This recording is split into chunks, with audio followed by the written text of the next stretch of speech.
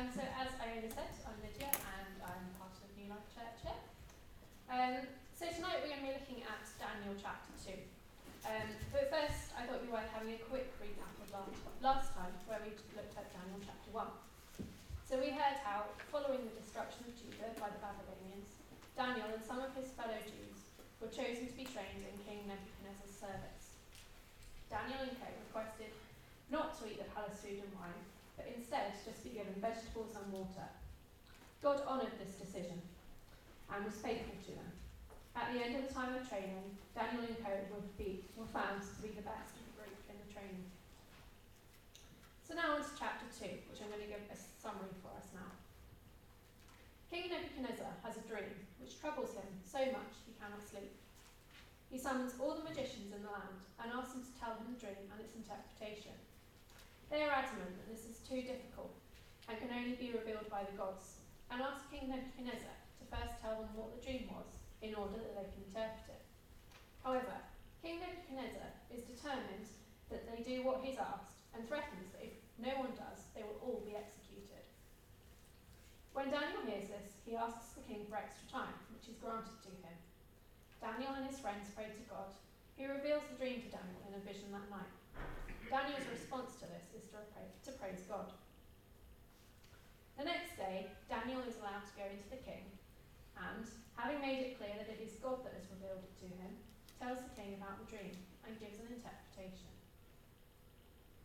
Upon hearing all this, Nebuchadnezzar worships Daniel, but he also acknowledges God's part in revealing the mystery of his dream.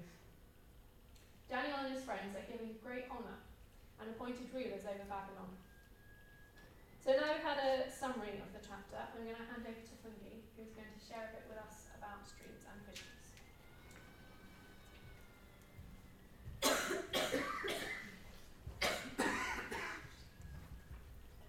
Thank you, Olivia. We decided not to read Daniel 2. We read it, but read it out because it's like long. So I want to speak about dreams and visions, and they feature heavily in Daniel 2, but especially throughout the book of Daniel. Daniel 2 concentrates especially on dreams. Now there are two dreams that are in Daniel 2. It's the king's dream, Nebuchadnezzar's dream, and then Daniel's dream of Nebuchadnezzar's dream and its interpretation. So God speaks to us through different avenues, as we all know. Through his word, his written word, his spoken word, like a prophetic word from an individual, his audible voice, which we may not have experienced, but so it's grand if you get that, and through animals, if you're really not listening to him, you might cause an animal to listen, like in the case of Balaam with the donkey, and the donkey decided to tell him what was going on, and through angels as well. And God also speaks to us through dreams and through visions. Now, dreams or hearing from God in dreams is for us as believers. It's not something that's foreign, but it's for us as the children of God. When the disciples and those who received the Holy Spirit on the day of Pentecost spilled out into the streets, Peter preached the first sermon ever fully preached after receiving the Holy Spirit, and he preached saying, "This is what was spoken of by the prophet Joel, and it shall come to pass in the last days, says God, I will pour out of my spirit upon all flesh, and your sons and your daughters shall prophesy, and your young men shall see visions, and your old men shall dream dreams. And on my servants and on my handmaidens I will pour out in those days of my spirit, and they shall prophesy." So he speaks of pouring out dreams, that we shall dream dreams and young men shall see visions. But it doesn't mean it's just for men, literally, but it's for us, for all of us as children of God who have received the Spirit. So God speaking to us through dreams is not an Old Testament concept, but it's a reality for us who are Spirit-filled and who are children of God. And yet God will also speak to those who don't believe in him and who don't know him. He will speak to them in dreams as well. There are many testimonies of people who have received dreams and visions from God, and yet they knew nothing of him. My sister, who's a mental health nurse, had a work colleague who was not a believer at all and actually ascribed to a different religion. And she started having all of these dreams. She would see like words just written out in front of her, and she would have dreams where words kept on coming to her, and she was so troubled being in mental health, she thought she was losing her mind. And so she opened up to my sister and told her what was going on. And my sister said, "Oh my goodness, do you know those words are actually in the Bible?" And it turned out God was giving her scriptures, and that's what turned her to read in the Word of God and to seek in Him. So God does use that as an avenue to bring us closer to Him. Daniel's ability to know dreams and interpret them came as a surprise to the king. Yet in Daniel 1 we are told that God had given Daniel and his friends knowledge and skill in all learning and wisdom, and Daniel had understanding in all visions and dreams. So it shouldn't have been a surprise to the king that he was able to interpret it. And in all matters of wisdom and understanding, the king found that Daniel and his friends were 10 times better than all the magicians and all the astrologers in his realm. And this was a large and vast realm because Nebuchadnezzar had conquered a large region. So even though Daniel and his friends were 10 times better, when the king had his dream, they were not the first people he thought to call upon.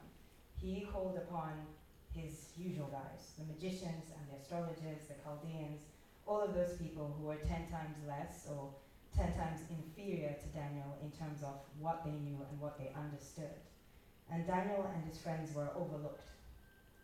We don't know why. Maybe it was because they were children of captivity. Maybe it was because they were not a part of the Babylonian community in that they were not born in it. But either way, they were overlooked. And sometimes that happens to us, that we're not the first people to be called upon as children of God, even though we have the skills and the abilities to do whatever it is. And we shouldn't have to take this personally, because the word tells us that we will suffer shame, we will suffer persecution for his name's sake. And sometimes that's why we're not recognized or called upon in certain instances. Now the astrologers could not tell the king his dream, and in his anger and wrath, he decreed that all of them should be put to death. So Daniel and his friends were going to suffer for something that was not necessarily their fault. But Daniel answered with wisdom when the king's man came to take him.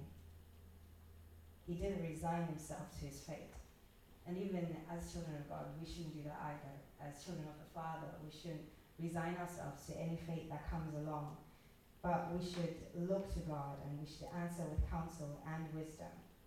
So Daniel went to his friends, and then he told them what the situation was, and they decided to pray about it and seek God for an answer. Now the answer came in a night vision. A night vision is usually a dream. An open vision is a vision with your eyes open. Closed vision is a vision with your eyes closed, but you're not sleeping. So there's the difference.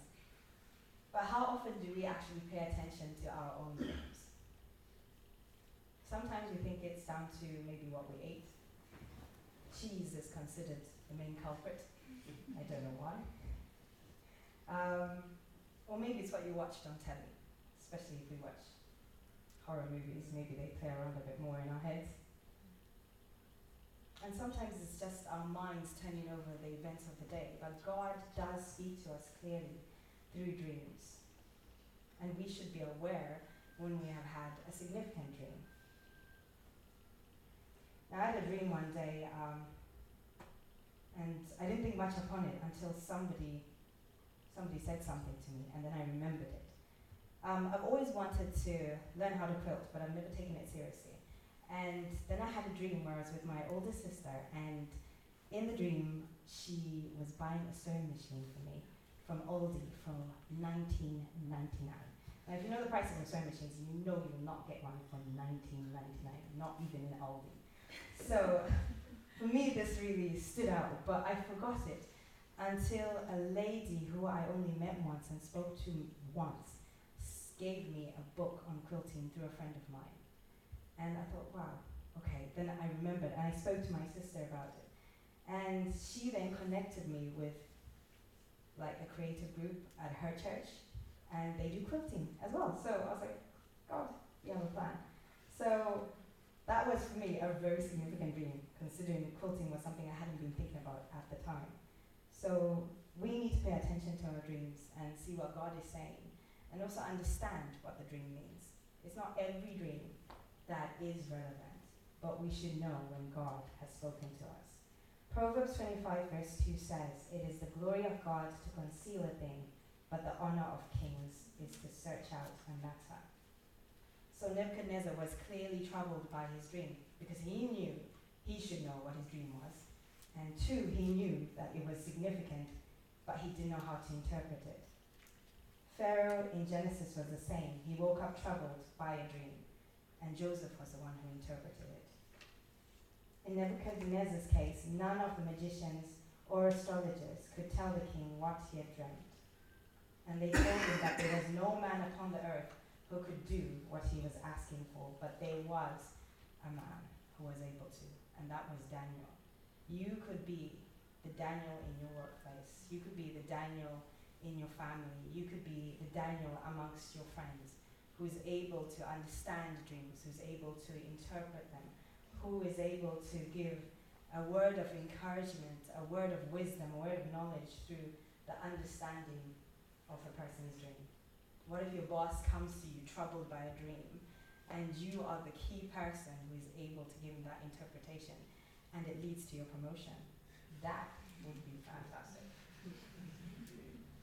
What if the situations that are occurring in the world today are revealed to us in dreams, and we intercede and we pray, and change takes place? We have more power in our hands as the children of God than we actually think. I will now hand over to Lydia, who will tell us what the dream actually meant.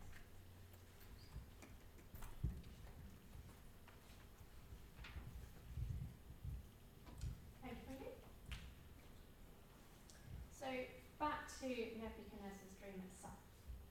So in the dream, he sees a giant statue, and each part is made of different materials. The head is gold, the chest and arms are silver, the belly and thighs are bronze, and the legs are iron, and the feet are part iron and part clay. And Nebuchadnezzar then sees a rock cut out of the bottom, which strikes the statue, and it comes crashing down. It's swept away by the wind without leaving a trace. The rock, however, becomes a huge mountain which fills the earth. In the interpretation, Daniel explains to Nebuchadnezzar that each part of the statue is a kingdom. The head of gold represents his kingdom, but there will then be other kingdoms which follow his. The last of these, God's kingdom, will supersede all these and endure forever. So what can we learn from this dream about dreams in general? So firstly, dreams can predict the future. So scholars have considered Nebuchadnezzar's dream, and it's widely recognised that each part of the statue can be aligned to a distinct empire that's happened since. So the chest and arms of silver are believed to signify the empire of the Medes and Persians, and the belly and thighs signify the Greek Empire, and the legs and feet of iron are to signify the Roman Empire. And details of each of these kingdoms are also found to be accurate. So in verse 39 of the story, it says that the third kingdom would rule over the whole earth, and the Greek Empire, which this is referring to, had a huge reach over the earth. So we can see that there's historical accuracy to the dream. The dream is certain, and its interpretation is sure, and Daniel didn't need to guess it. Through him, God announced the future. And this can be the same for us if we're open to it. Secondly, the dream would have challenged Nebuchadnezzar's character. He had a strong empire at the time, and he probably imagined it continuing forever. To be told that this wouldn't be the case would have probably shocked him, and perhaps challenged attributes in him, like his pride and the feeling of being infallible. Many of you here will be aware that over the last few years I've been learning to adapt to living life with a long-term health condition. Over a period of time since, I had several dreams where I was back at school and struggling with my health. These were uncomfortable dreams when I woke up, and so I asked God about it. struggle at school, because it would have most likely had an impact on my performance there. And God really used this to speak to me and challenge me about the level of security that I placed in my academic ability, and just remind me of the unconditional nature of his love and acceptance of me. He reminded me just how my identity is in him, not in performance. On a third point, Nebuchadnezzar's dream tells us something about the nature of God, or more specifically, the nature of his kingdom in this case. Earthly powers will come and go, but ultimately, God's kingdom will triumph and last forever. Given today's political climate with the controversy with things like Brexit and Trump, it's really important to have this reminder for us that God is ultimately in control. Yes, these are situations for us to be praying into, but knowing God's sovereignty gives us a different perspective to the rest of the world around us. So, in summary, God speaking through dreams and their interpretations is something we see in both the Old and New Testaments. As children of God, this is something we should expect God to continue to do in us today. If we're open to this, the impacts could be huge. We have the power to speak into the lives of individuals and the wider world around us, be changed ourselves, and learn more about